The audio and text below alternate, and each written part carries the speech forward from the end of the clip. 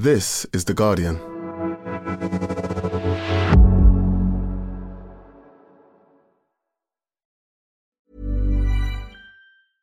Finding your perfect home was hard, but thanks to Burrow, furnishing it has never been easier. Burrow's easy-to-assemble modular sofas and sectionals are made from premium, durable materials, including stain and scratch-resistant fabrics. So they're not just comfortable and stylish, they're built to last. Plus, every single Burrow order ships free right to your door. Right now, get 15% off your first order at burrow.com/ACAST. That's 15% off at burrow.com/ACAST. Normally, being a little extra can be a bit much. But when it comes to healthcare, it pays to be extra. And United Healthcare makes it easy with Health Protector Guard fixed indemnity insurance plans. Underwritten by Golden Rule Insurance Company, they supplement your primary plan, helping you manage out-of-pocket costs without the usual requirements and restrictions like deductibles and enrollment periods. So when it comes to covering your medical bills, you can feel good about being a little extra. Visit uh1.com to find the Health Protector Guard plan for you.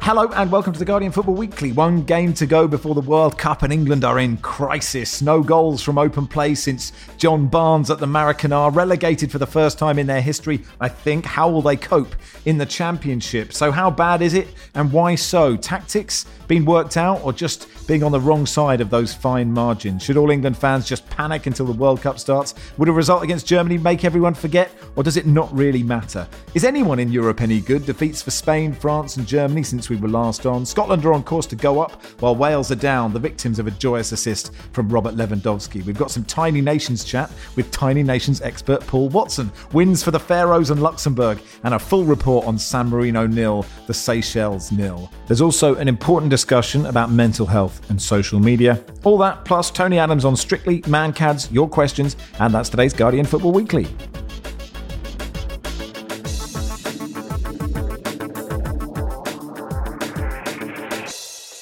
On the panel today, Jonathan Wilson, welcome.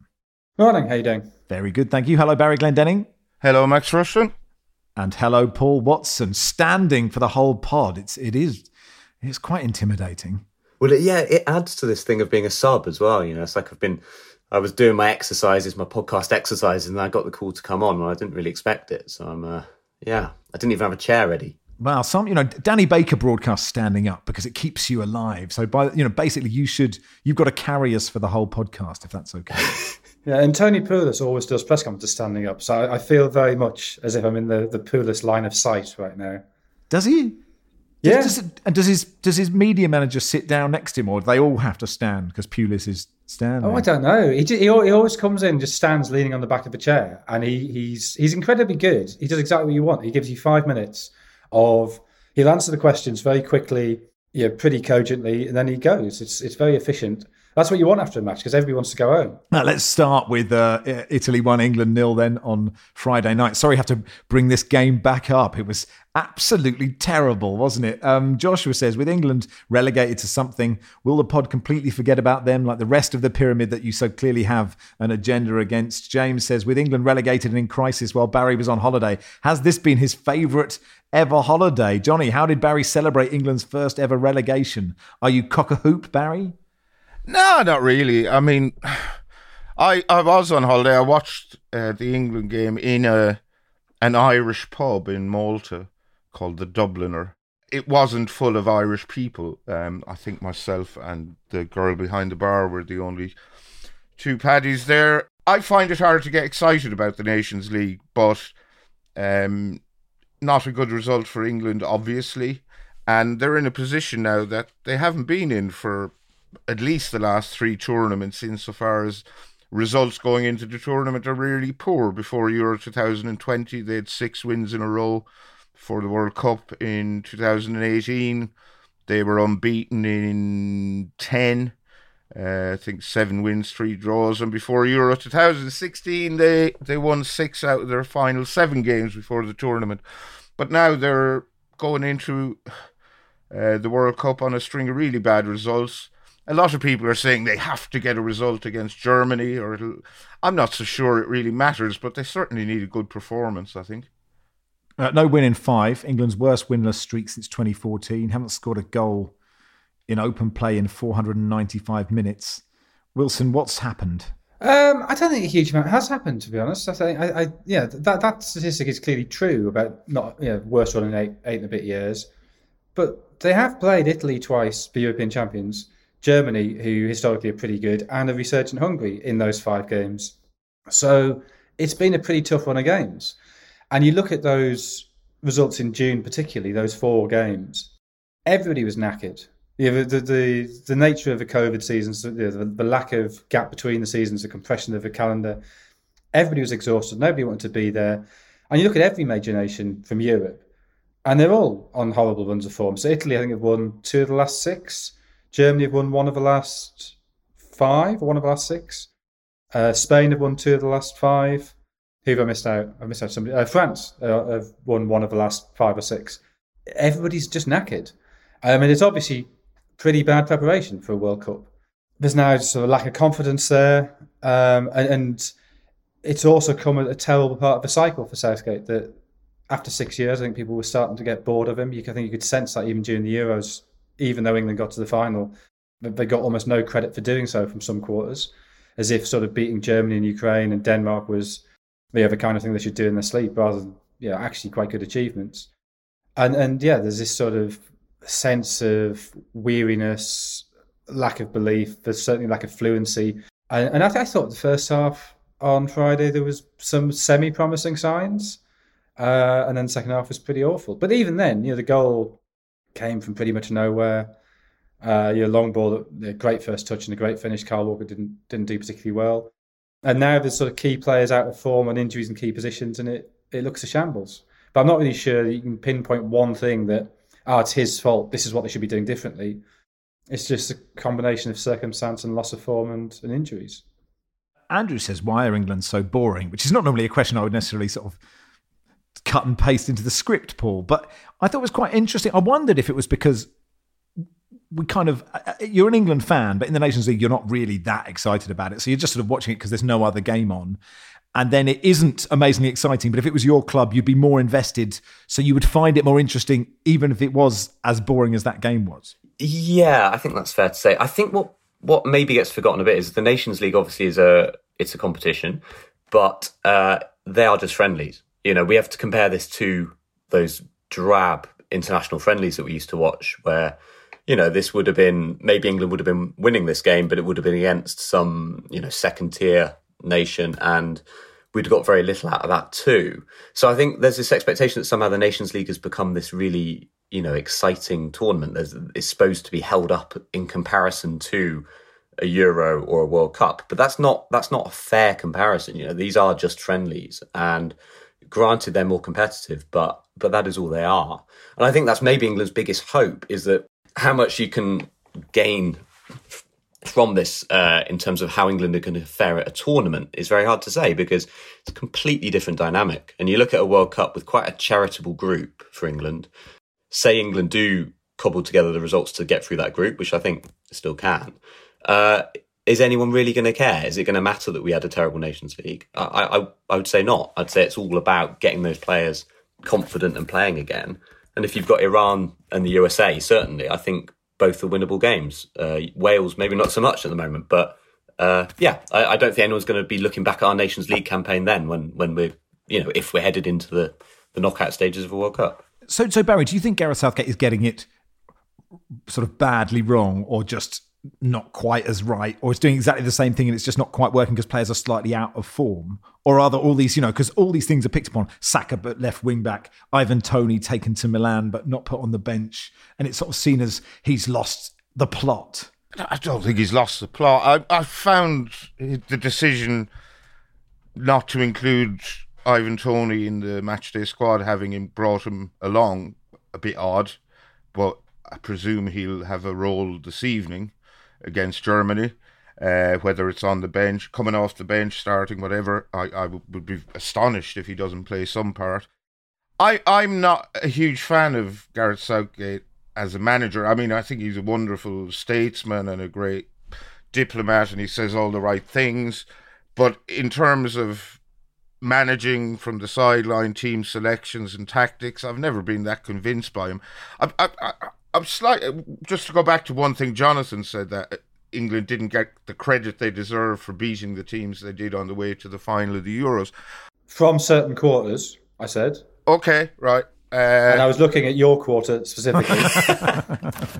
But I didn't give them any credit for getting to the semi-final of the World Cup. I do give them credit for getting to the final of the Euros, but I think they then blew that final from a very commanding position.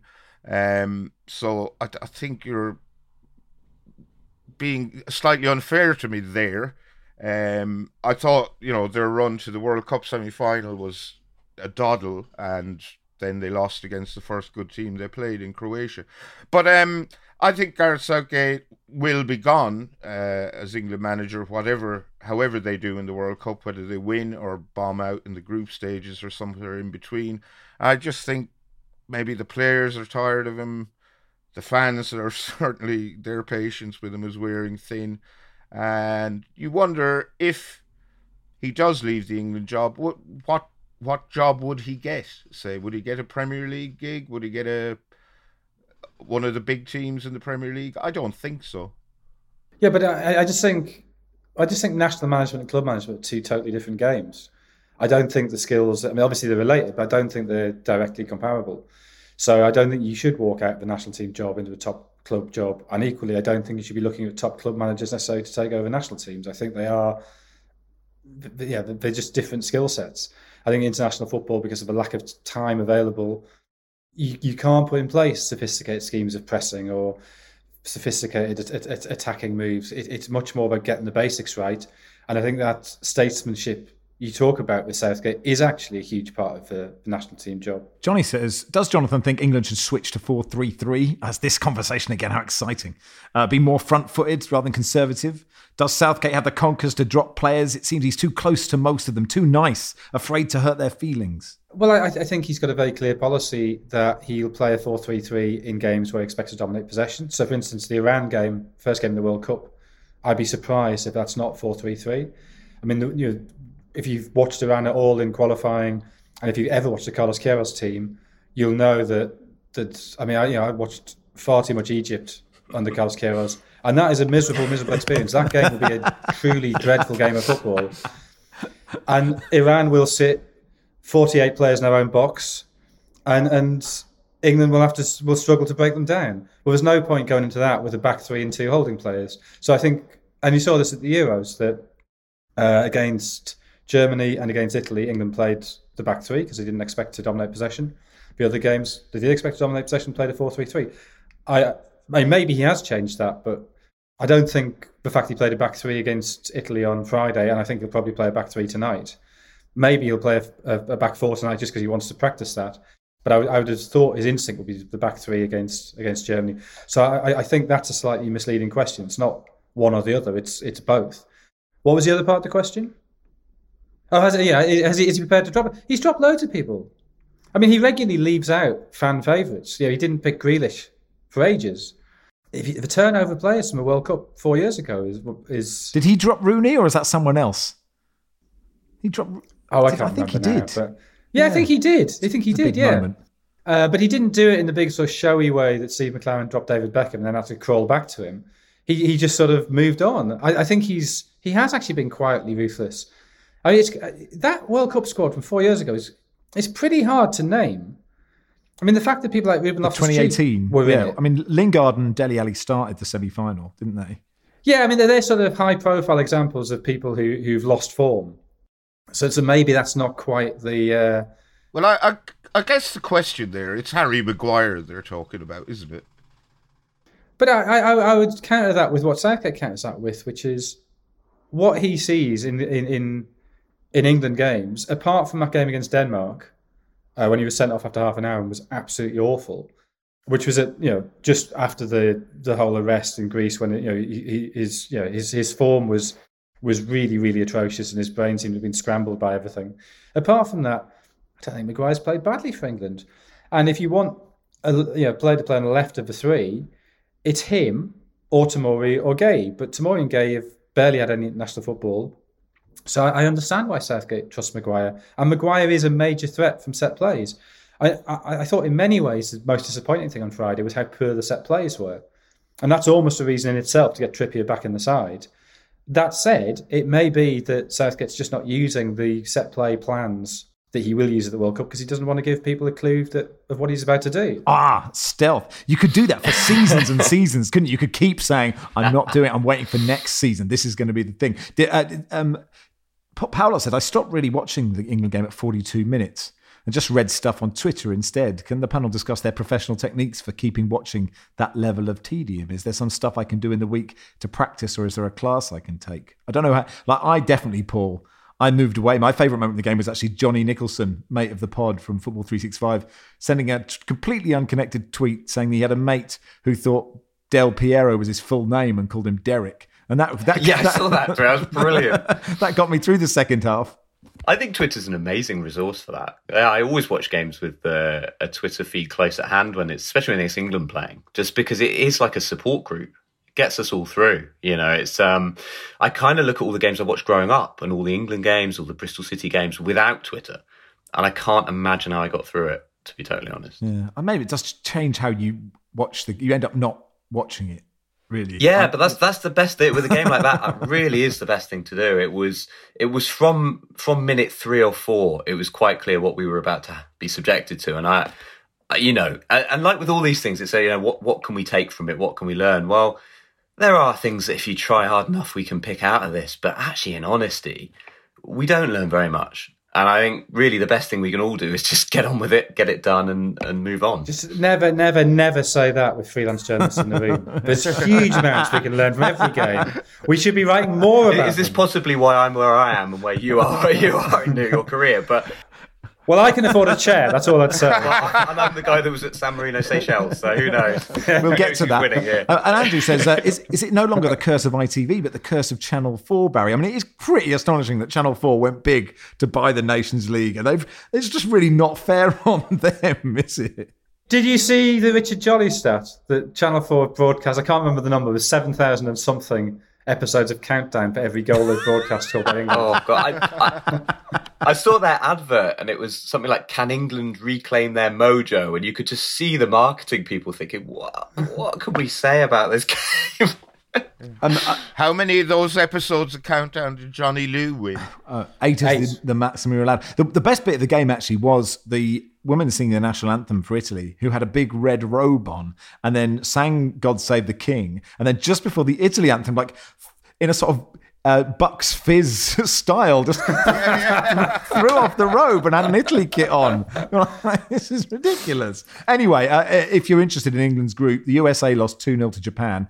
Iran beat Uruguay 1-0, which sounds ominous to me. We'll do Wales in a bit, and that'll do for part 1. Part 2, we'll discuss if any European team is good anymore.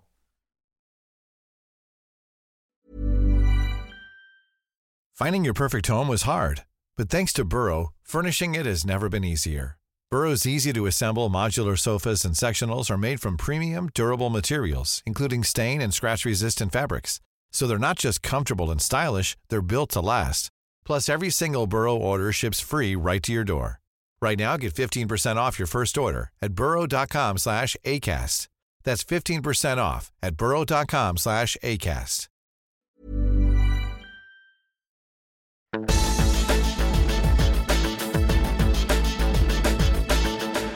Welcome to part 2 of the Guardian Football Weekly. James says, is there any European national team playing well? They all seem to be losing to teams they shouldn't be. World Cup heading to Brazil. So Spain lost at home to Switzerland. Germany lost to Hungary on, was it Friday night? Yeah. And France lost to Denmark last night. What does that mean, Wilson?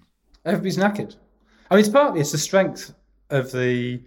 It's both the strength and the danger of a Nations League that you get... games that matter between decent teams. And also perhaps a team like Denmark who, I don't know, you sort of box them off as being small nation but potentially dangerous on their day. They're actually really good at the minute. And I think the Nations League is showing that. The next edition of the Nations League, I think, is when they're going to try and bring in the 10 CONMEBOL teams. And the thing I read said that the 6 highest ranked CONMEBOL teams were going to go into League A and the other 4 into League B. I don't know what that means if there's any fewer European sides in there. So I don't quite know how that's going to work, if indeed FIFA allow them to do it. I mean, this is a slightly side issue, but Argentina have gone on this 34-game unbeaten run, and in that time, 31 of those games have been against CONMEBOL sides, and they're really struggling to get games against top-class European opposition because the European teams are busy playing the Nations League. So they played Italy beginning of June in that, what was it called, the Coppa Finalissima, and played really well, beat them 3-0. And then they've played Estonia and they played Honduras on Friday night, Saturday morning. And they've got a game against Jamaica, I think tonight or maybe tomorrow night. I get time zones mixed up. But they'll basically, in the 3 years leading up to the World Cup, they'll have played 4 games against teams from outside their own continent. And that's a problem. I get completely why the likes of Argentina sort of think, well, hang on, we're getting shit out of this. But equally, if you then get the best South American teams playing in the Nations League, what do the best African teams do? What do the best Asian teams do? What do the best CONCACAF teams do? What you could do is every few years have like a tournament where they all came together and you found out who was the best one. I don't know if anyone saw this. Ashford, why are the Spanish nets so deep? Did anybody? They were absolutely massive, weren't they? brilliant. They seem to go on for about 8 foot. He said, and then he continues, Ash, in our beloved post-Brexit Britain, should we return to the glorious days of the net grimly hanging straight down? Just absolutely nuts. They were so big. It was like, I think Sid tweeted a picture. It's really worth checking out. I was in Zaragoza, the game, and it was, that was the highlight of that game, if you ask me. But you wanted to talk about, like, who in South America is good? Well, Brazil and Argentina were both good. Argentina beat Brazil in the Copa America final last year. But I'd say, look, Brazil, the other people will know far more about Brazilian football than me. Their results look good. So I think they're the bookmakers' favourites for the World Cup. I totally understand that. They clearly are playing very well, and they won the Copa America the year before the last one. Because they come along so frequently now, the Copa Americas. But Argentina, I was having this discussion. I think this might be, in terms of individuals, the weakest Argentina squad that's gone to a World Cup since 1934. And yet, I think it's probably got the best chance of winning since 1986. Maybe the Bielsa team in 2002. They're just really well balanced. And Messi is playing brilliantly. So they beat Honduras 3-0. And Honduras are not a team you really want to be playing in a friendly because they're really nasty and physical. And Argentina just dealt with it incredibly calmly. Messi drifting off the right, links really well. They have Papu Gomez on the left and Lautaro Martinez through the middle. He set up the first goal with this brilliant little scoop pass over the top from sort of a classic number 10's position, and then Gomez squared it for Martinez. The second was a sort of one of those little slip-through balls that Argentinians see as being their birthright. That's the key part of their football. This La Pausa, they call it, the moment of pause, when suddenly the pieces fall into place and you see the path, and he plays that pass and Gomez is pulled back and Messi scores a penalty. And then I think in some ways the most impressive goal is the third, not just because of the finish, which is this sensational first-time chip from Messi, but the way that the midfield pressed. And okay, it's only Honduras. Other teams will do this better. But Enzo Fernandez, the Benfica midfielder, driving forward, winning the ball back, giving it to Messi, and then the finish. So they just look really well organised, really well balanced. And it's just an extraordinary story that they had 25 years of incredible talent and have struggled to put it together and create a team that actually functions as a team. And now, as loads of the great attacking players have fallen away, and Lionel Scaloni became manager after the last World Cup, largely because he was cheap. He had no experience in management. And now they're 3 games off a world record for unbeaten matches, and they're playing really, really well. And Messi looks as good as he has done in 5 or 6 years. Let's talk about Scotland beating Ireland. Ed says Scotland might be promoted and England relegated. Will Fitbar Corner now be a weekly thing on the podcast? I wouldn't necessarily go that far, Ed. But Barry, you watched this. You were not unimpressed with Ireland, but Scotland, have had 2 really brilliant results.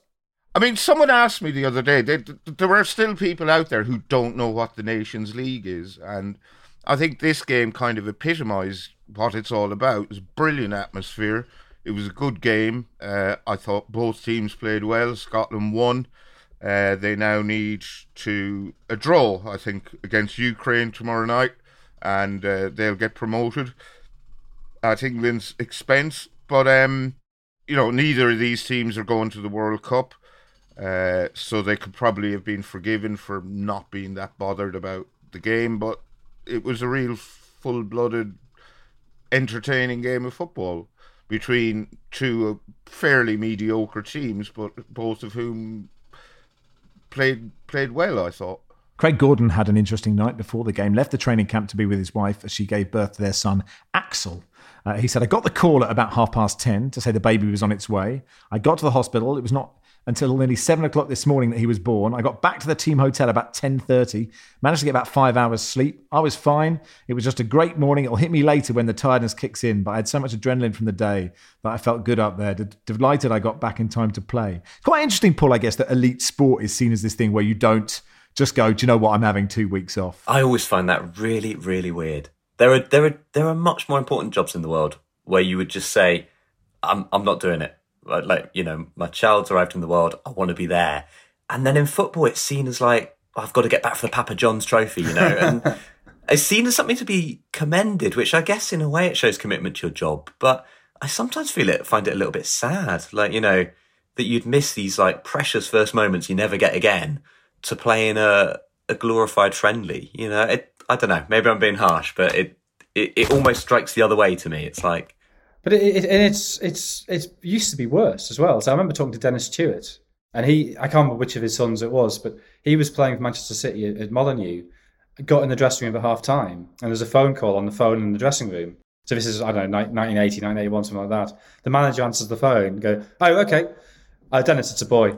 And that's it. I don't know if this is apocryphal, but I have this memory, and it might be nonsense, of John Barnes being on Super Sunday in the sort of Keys and Gray years. Yeah, I think that happened. And at half time, someone said, your wife is in labour, so look, we'll, off you go. And he went, oh, no, I'll stay till the final whistle. Like, he was just a pundit on the thing. I don't know. But I think you're right, Paul. It is seen as a kind of badge of honour, as a kind of, obviously Craig Gordon managed to do both. But, in my limited experience of one, there's still shit to do.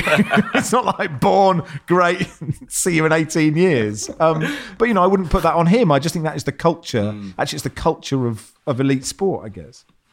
Yeah, and I think it speaks to a lot of things. It speaks to, not to get too serious about it, but it speaks to the view of player welfare and this idea that players can't be human in a certain regard because they're paid so well, because they're such sort of heroic public figures or villainous public figures. The idea that they can't be humans and just say, you know what, this is a once in a lifetime moment. I'm going to go do that instead of a Nations League game. It'd be great in the papers when it said, doubt, Stephen Bergwijn, brackets, paternity leave, Anyway, Glenn says, hi Max, wondering what Barry's thoughts are on how long Stephen Kenny should get the job in Ireland. Personally, I like the players he's brought in, the process, in the style, but he does need to start getting results. Yeah, that's fair enough. He had a very long honeymoon period because when he got the job, it was during the pandemic.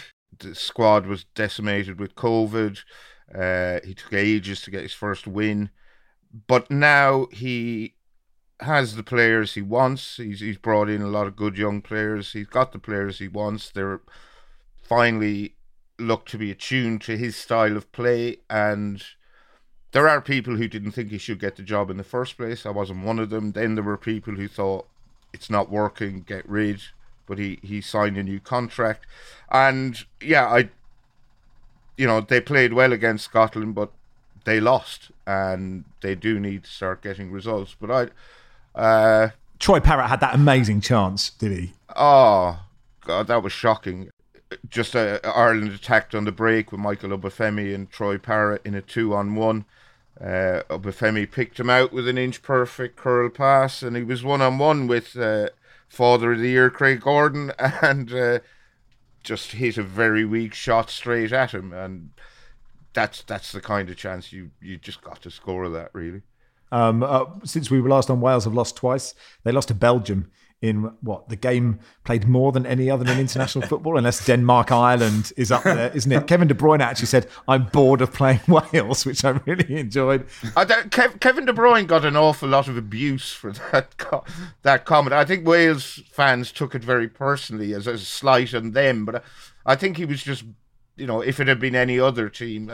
I do remember there was a time when Ireland just seemed to play Denmark all the time. The only games we ever played. And I think Christian Eriksen sort of went, "Oh, crikey."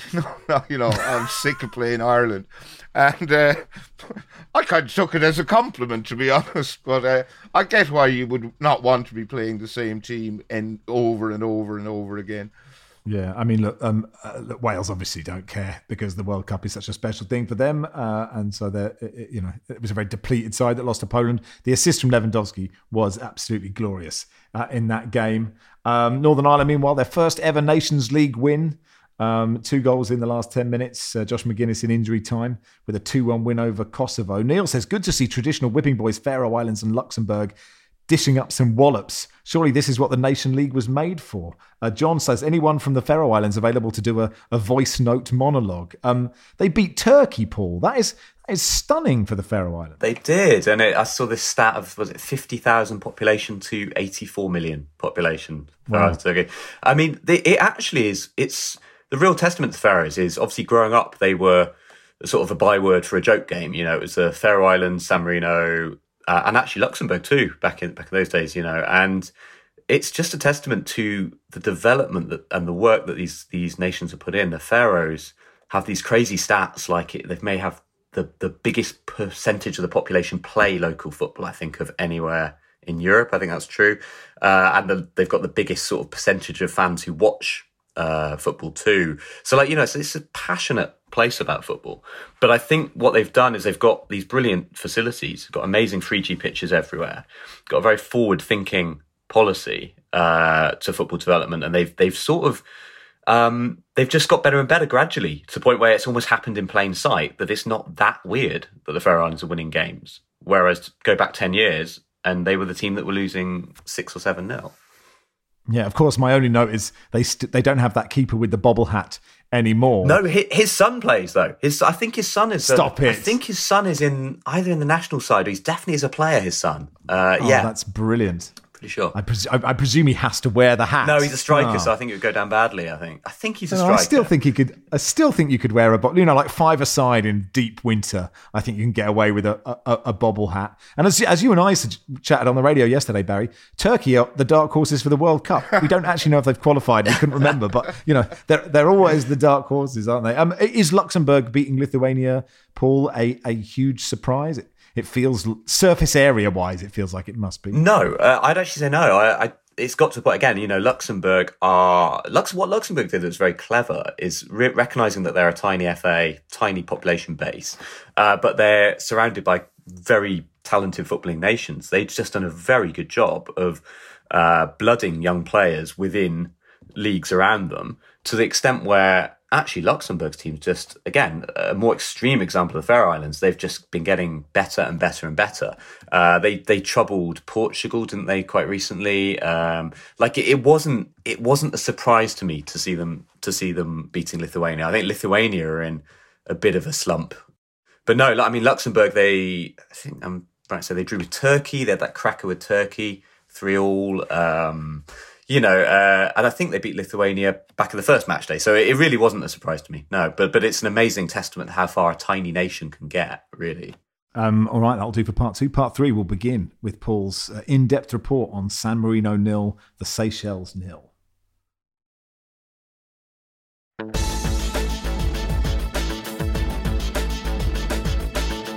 Welcome to part 3 of the Guardian Football Weekly. Nag says, San Marino draw against the Seychelles, discuss. You went, Paul, and presumably both these sides are thinking, we don't win a lot, this is a chance to win. So 0-0 is actually hilarious.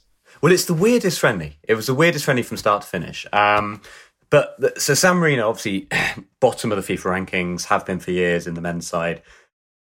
And that's a situation that's been brought about largely because they always play European teams. So we touched on this a bit with the other end of the scale. Argentina struggle because they always play within South America. Well, San Marino had only ever played one very recently, one game against non-European opposition. They played Cape Verde and lost last year.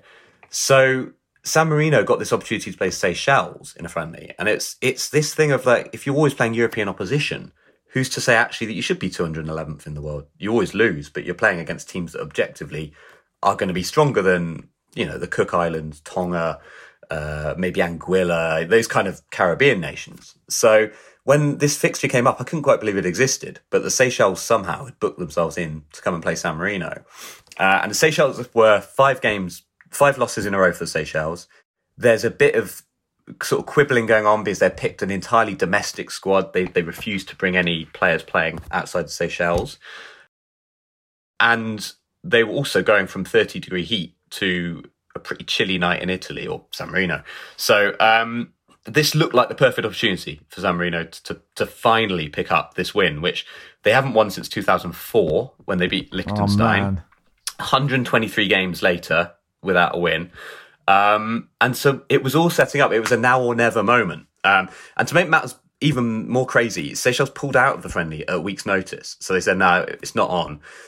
San Marino FA put out a very terse statement, and then the friendly was back on. So I think what had happened is they'd said, look, you've got to pay some of our costs. We didn't realise it's so expensive. So basically, Seychelles arrived the night before the game in Rome, had to get all the way over to San Marino on the day of the game, turned up looking just like anyone would, looking knackered, cold, fed up, miserable. And San Marino, this is their game of they call it, there's some people who are slightly tongue-in-cheek, but call it the game of their history. This is the one chance. But the problem for San Marino is their striker, their sort of great white hope, the big guy that they're all pinning their hopes on, Nicola Nani, is injured. And he's the guy that scored against Poland. They did lose 7-1, but they scored. He's 6'5", he's massive. He's been playing professionally in Italy, unlike most of them. He's actually playing in Sardinia for Olbia. So they didn't have their best striker, which was ominous. And sure enough, that pretty much set the tone. So San Marino, first time in their history, dominated possession, dominated the ball. They were desperately trying to find a way through this very well organised. And to be honest, you should be very proud of this Seychelles team. They just resisted. They look like the most miserable group of people I've ever seen, but they resisted and resisted. And San Marino hit the post. Stefanelli headed it onto the post. But it was really sad because at the start of the game, there was a sort of a very small crowd, 300 to 400, mostly kids from a soccer school, a lot of them. But there was a slight sense of euphoria, San Marino dominating. This is the day. But as it sort of got into the later second half, it got quieter. And these little kids started sort of piping up with these sort of comments about, basically quite rude comments about the San Marino team. So by the end, it was actually an almost silent atmosphere, except for a few sort of 12-year-old voices piping up, insulting their own team. As the clock ran down, and San Marino were just, it was just ball in the box, couldn't get any result. And was there a Seychelles moment? Was there one attack that the Seychelles had? Seychelles actually nearly scored quite early on, which would have been just really devastating for San Marino, because they needed 2, which is for San Marino. Next, I love San Marino going, next goal's crucial. Everyone's like, no, it doesn't work for us, No, it doesn't quite work. But honestly, the one thing that I found really sweet, so San Marino got this little fan club of 7 people who were there. They're usually more than that, but because it's midweek, it's a friendly. And they call themselves the Brigata Mai Una Gioia, so never any joy brigade. And they pride themselves on going to every San Marino game, every home game, and they never ever see them win. But these guys are actually Italians and Germans, one German and a bunch of Italians, and they support San Marino because they love the underdog so much. And they sang the whole way through, these Italians, on their feet, chanting, while the rest of the San Marinese just kind of looked on, slight bafflement. And so these 6 or 7 guys had this massive existential crisis. If they finally won a game, would they have to disband their fan club?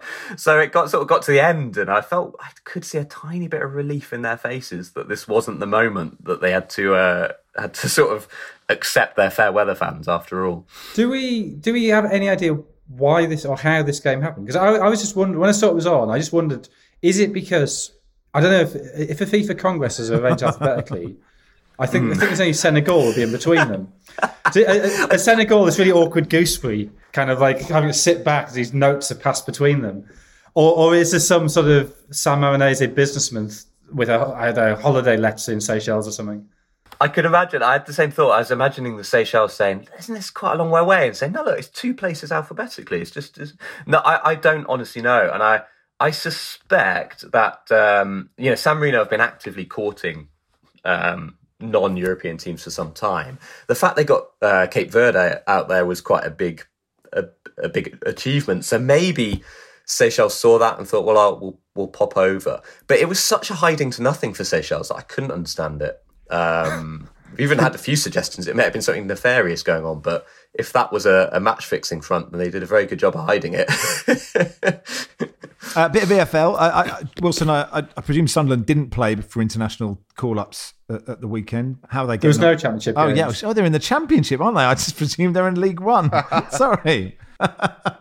Well, you can edit that out or keep it in as you see fit, Joel. My apologies. Have you seen their goal of the century, Max? Oh, yeah. It's so good, isn't it? Oh, absolutely. It's amazing. Just a wonderful team effort. I just can't. I watched it about 50 times. I couldn't believe my eyes. But, This is a very, very odd Sunderland team. I've never seen a Sunderland team quite like this. I went to see them at Watford when they twice went behind, twice came back and drew 2-2. And the draw was probably about fair, but 20 minutes ago, Sunderland just brought on this creche, like all these 18 and 19-year-olds. And they all run about really quickly and they're all really good on the ball. And suddenly we have a really, really good young bench. So the bloke who equalised was quite hyped, Jurison Bennett, who's an 18-year-old Costa Rican who should be at the World Cup. They've got Amad Diallo from Manchester United, who looked very, very lively, and you can tell he is a very, very technically good player. But the one who really stood out for me was Abdoulaye Ba, who's we got him from Le Havre. He's France under 20 international, and just the pace and energy he had in midfield. Just Watford just could basically. He was a sort of his. It was like a much bigger N'Golo Kante. That every time Watford came forward, he somehow won the ball, even if he'd started 50 yards away. His pace was phenomenally. Even though it was only a draw and slightly frustrating, and the Championship being the league it is, Sunderland are 5th, but they're 5 points off relegation. And I'm still looking at that relegation issue rather than the promotion issue. The disruption with Alex Neil leaving hasn't been great. And I think in the 5 games since he went, 2 wins, 2 defeats and a draw, Tony Mowbray wasn't there for the first of those defeats, which was against Norwich, when they actually played very, very well for about an hour, 65 minutes, and then got beat 1-0. Just sort of... Norwich had sat off and, classic sort of counter-attack. That's okay. That was enough, Sunderland. I think everybody had probably zoned out halfway through that draw with Watford. Joe says, how would you spend £1,800 in the Norwich club shop given the opportunity? The Foreign Office spent more than £4,300 of public money on 2 trips to the hairdresser and nearly £1,900 at the Norwich City FC online shop when Liz Truss was at the helm, according to...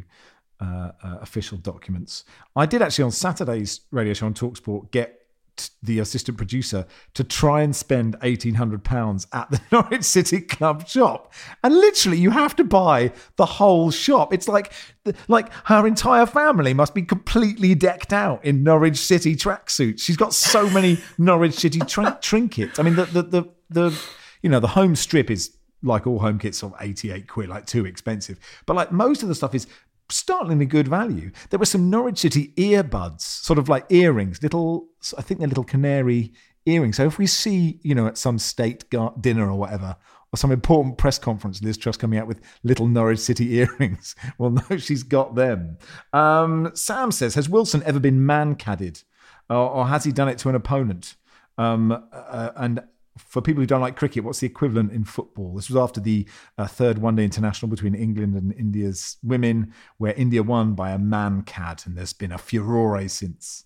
I don't think there is an equivalent in football because it's something that's totally within the laws of the game, but broadly speaking, against the spirit of the game. So for people who don't know what it is, it's when the bowler, in their bowling stride, sort of stops, and if a non-striker's wandered out their crease, to sort of steal a couple of feet to make the run, takes the bails off and runs them out. So no, I have never been man-cadded. I did almost, the closest I've been to a man-cadding issue was it was an inter-club friendly before the season began, and I came in the bowl and the non-striker just put me off by moving, so I stopped, And it looked like I was about mankind, but genuinely just been put off because he suddenly I was aware of him being too far forward, which served as a warning to him. He didn't do it again. Personally, I think it was totally fine in the specific moment that Charlie Dean was wandering way forward. However, cricket's got a massive problem because you can't have that being a regular thing because overrate's already an issue. And if you have people sort of stopping their bowling action, on a regular basis to try and run people out, the game's going to become even more disjointed. So the funniest bit was a footage doing the round from 2 years ago where England were playing India and the England wicketkeeper dropped a catch and it rolled behind her. And then she just picked it up and pretended she'd caught it, hoping that it hadn't been caught on film. And they were saying, well, if you're that pissed off about this, you should probably say, look, 2 years ago, this literally was just rolling on the floor and just scrabbling around trying to pick it up. Would the footballing equivalent be, say, taking a free kick quickly before the other team are ready? Maybe that is the closest, but yeah, possibly. I just thought Don Hutchison had those two in quick succession in 2000, 2001. It's probably more scoring a goal when the other team have kicked the ball out. Yeah. Well, like when a player's down, if a player your opposition player's injured but you carry on. Yeah. It's that kind of thing. It's like within the rules, it's like that Sheffield United one or whatever, you the player's down or you don't throw it back to the opposition and you run through and score. I would say that is the equivalent. Paul says, in-depth analysis of Tony Adams' performance on Strictly, please. Charlie says, which member of the England Euro 96 squad do you think would possibly be a worse dancer than Tony Adams? Steve Stone at a push? Was Steve Howie in that squad? I can't imagine Howie's a great dancer. And I thought, I didn't see it, but I saw the video of it. He recreated the dance that he did at Granada, which actually is really, really brilliant. The thing that everyone ripped it out of him at Granada, he did on Strictly. I mean, I don't think he's going to win, but I don't know who else is in it. But anyway, there we go. Finally, Barry and I are going to have an awkward conversation about Twitter. And I don't know, Paul and Wilson, you're welcome to stay or not. It's totally up to you. But if you are still here, then we'll have it. And Barry, you've been forewarned about this conversation, just so you know.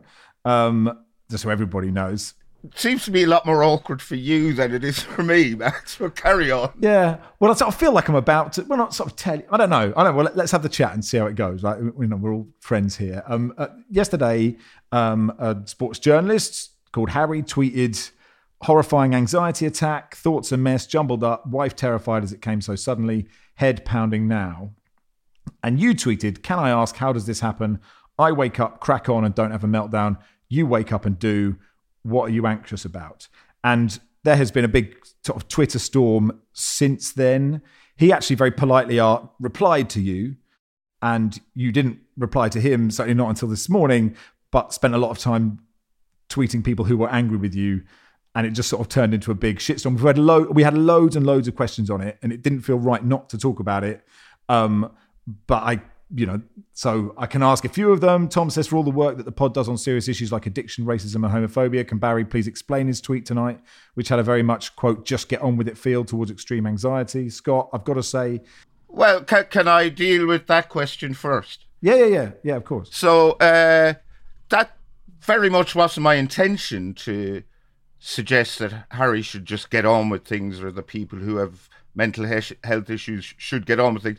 I was genuinely curious to know what an anxiety attack is because I've never had one. Listeners may disagree. I don't think I have mental health issues, but I'm quite curious about them. So when Harry, who has spoken about his mental health issues on Twitter before, said what this anxiety, that he was having this awful anxiety attack, I was genuinely curious to know how such things manifest themselves because I honestly don't know. So if I conveyed the impression that I thought he should just get on with it, that certainly wasn't my intention, and I apologise for that. But what I did want to know was, what is an anxiety attack? How does it manifest itself? But you said to me this morning before we came on air that even that was a crass question to ask. I don't necessarily agree. Twitter's probably not the place to ask that question, but I thought, as Harry was brought up the subject, I could ask. But it certainly wasn't my intention to suggest people with mental health issues should just get on with things. My late father had mental health issues, and it was horrible for him, and it was horrible for us living with him when he, the black dog descended. So, that's the answer to that question. Do you mind if I jump in and say? I didn't expect to necessarily say it, but I did see the tweets, and I personally, I'd never had any kind of anxiety issues at all, as far as I was aware. I'd hear people talk about anxiety, and I guess I had an image of what that meant, and it just like being anxious in normal life. And I'd always kind of wondered how it could be such a big deal. And then about 3 years ago, sort of out of the blue, I had an enormous anxiety attack, and I'd never felt anything like it. And I think the thing that I couldn't convey is, having not experienced it, it's the most terrifying thing I've ever experienced. You think you're dying, effectively. I thought I was having a heart attack, and lay there for a long time with my wife, very gradually trying to calm me down. And she was saying it's an anxiety attack, but your brain is telling you you're dying. Your brain is telling you you're having a heart attack. And it shook me, and it lasted with me for a long time. And after that, I would have these attacks semi-regularly for quite a long time. And because of that, and because I'd never felt out of control of my body in that way, it took a real toll on me. And I started to turn down doing things. I started to not travel, started to turn down anything where I thought, look, what if I have an attack? What if I have an attack? And I've got to say, it's taken 3 years later, and I am in many ways kind of in a better place, but I still would say I'm a different person now, and I know it could happen, and I know it's a part of my makeup. So when I saw Barry's question, I actually didn't. I was quite surprised by the response, because I felt it was in earnest. I thought it was a genuine question, and it was the kind of question I might have asked before it happened to me, because I think people can understand the theory of what this is. But for me, I definitely used to be sympathetic to the idea of it, but till it happened to me, I had no idea what it was. So I didn't. I was a bit surprised by the venom that came back, because I thought it was a fair question, to be honest. I think I could have phrased it better. Maybe, but I also think it's important we talk about it. It was asked with good intentions, but I probably should have but I also phrased think it it's better. important that people are able to ask those questions and talk about it, because one of the biggest things for me is I'd never had people talk about anxiety attacks or any mental health issues. So part of the biggest problems I had to deal with was I'd never spoken about these things. So I think it's not such a bad thing if people don't necessarily have the terminology to do it sensitively. It's kind of good people are out there talking about it. And having seen this outpouring of people saying, well, I've also suffered these attacks, I've got to say it's been a real source of reassurance for me, because I felt I had to keep very private about this, because it would make people not see me as trustworthy in the professional sphere, to be honest. I think, and I don't know if I'm right on this, but the reason why I think there was a shitstorm about it, Baz, was because you asked this question, which I think was badly phrased. And I also think, I genuinely think, and Paul, you know better than me, I think if someone is tweeting about their mental health, I don't think they want a deep inquiry into why shit happens. I think they just want support and comfort. And I think there are other people on social media as well who are struggling, who don't want to see, who don't even want to perceive that someone thinks, actually, what is this? I don't get it. It appeared dismissive. But also, because he replied, very politely explaining what it was, because you asked in good faith and he saw that, and you didn't respond to that, but you did respond to a million other people who were telling you that you were wrong in sort of quite an aggressive way. It just seemed like you didn't give a shit about what he was saying. You were more interested in these people yelling at you. Well, the fact of the matter is that there was such an unexpected shitstorm that I didn't actually see his response until this morning. That is a fact, if it sounds implausible. And I appreciate it does sound implausible, but when I did see his explanation, it sounded terrifying. Again, I have no concept of what an anxiety attack is, because I've never had one. But you know me well. Do you think I have a blasé attitude towards mental health? Do you think I'm unsympathetic towards people who have mental health issues? I don't at all, but if I didn't know you and I just looked at your Twitter, I would have thought you didn't give a shit. Right. Genuinely. Well, that's unfortunate. So, because it's not the case.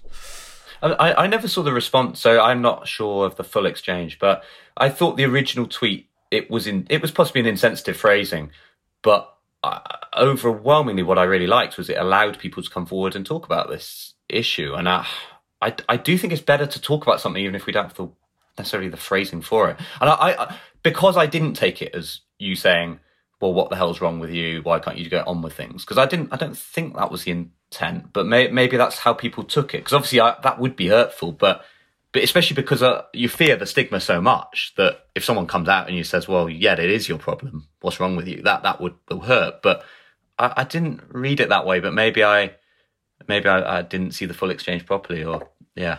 It took me 3 or 4 readings to go, right, I get it. Because there are words that, and we've done pods on mental health, words like sort of meltdown and stuff are words you've got to be quite careful about, I think. And, I don't know, maybe it's just me. I just sort of think if you have genuine interest in those things, it just doesn't seem like the public Twitter, it doesn't feel like the right place to do it. Yeah, fair enough. I don't want to keep attacking you, but... You're welcome to if you think I was in the wrong, because I put you in an awkward position as well. But, as Paul said, people got to have a conversation about it, and everyone thinks I'm a twat. So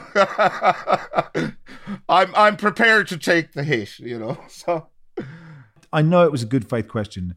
It was kind of like the belligerent doubling down on something when lots of people were saying this isn't cool, and they weren't like swearing, they weren't yelling at you. It wasn't like a kind of. It was just yeah. Well, some people were being, understandably annoyed, and others were being dicks about it. That's the nature of the beast, I suppose. It just should stick to, to banal observations about my dinner, whatever. Yeah. No. You have look. We got loads of questions about it. I hope that. Well, if there are any other questions you want to ask, feel free. I'm happy to answer them.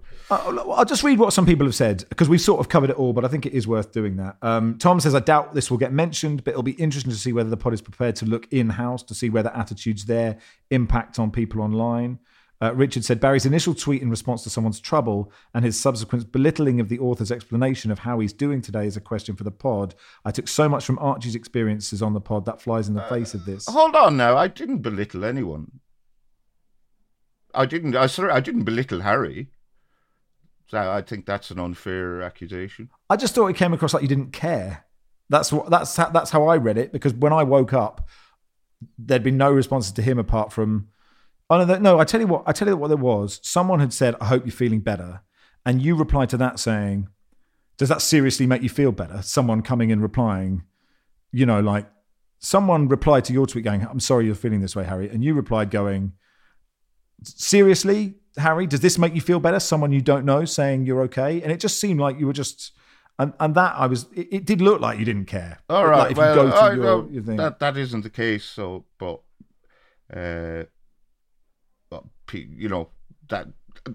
that isn't the case. Of course I care. I don't want to see anyone struggling.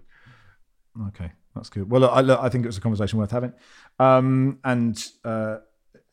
end the pod there, I guess. Thank you, Barry. Thank you for that inquisition. I hope it was fine. Well, absolutely. As I say, I sorry I put you in a position where you felt you had to have that awkward conversation. The one thing I'm genuinely gutted about is that Harry was already having a bad day, and I seem to have made it worse, and I can't apologise enough to him for that. And I sincerely hope he's feeling better. Paul, thanks very much. Thanks at the end for your honesty, mate. And obviously, as with Harry, I hope you're doing well. Oh, thanks, mate. No, thanks for having me on the pod. Thank you. Late notice as well. Thank you. Yeah. Very good of you. And stood through the whole thing. Cheers, Wilson. Cheers, thank you. We'll be back tomorrow. Football Weekly was produced by Joel Grove. Our executive producer is Danielle Stevens.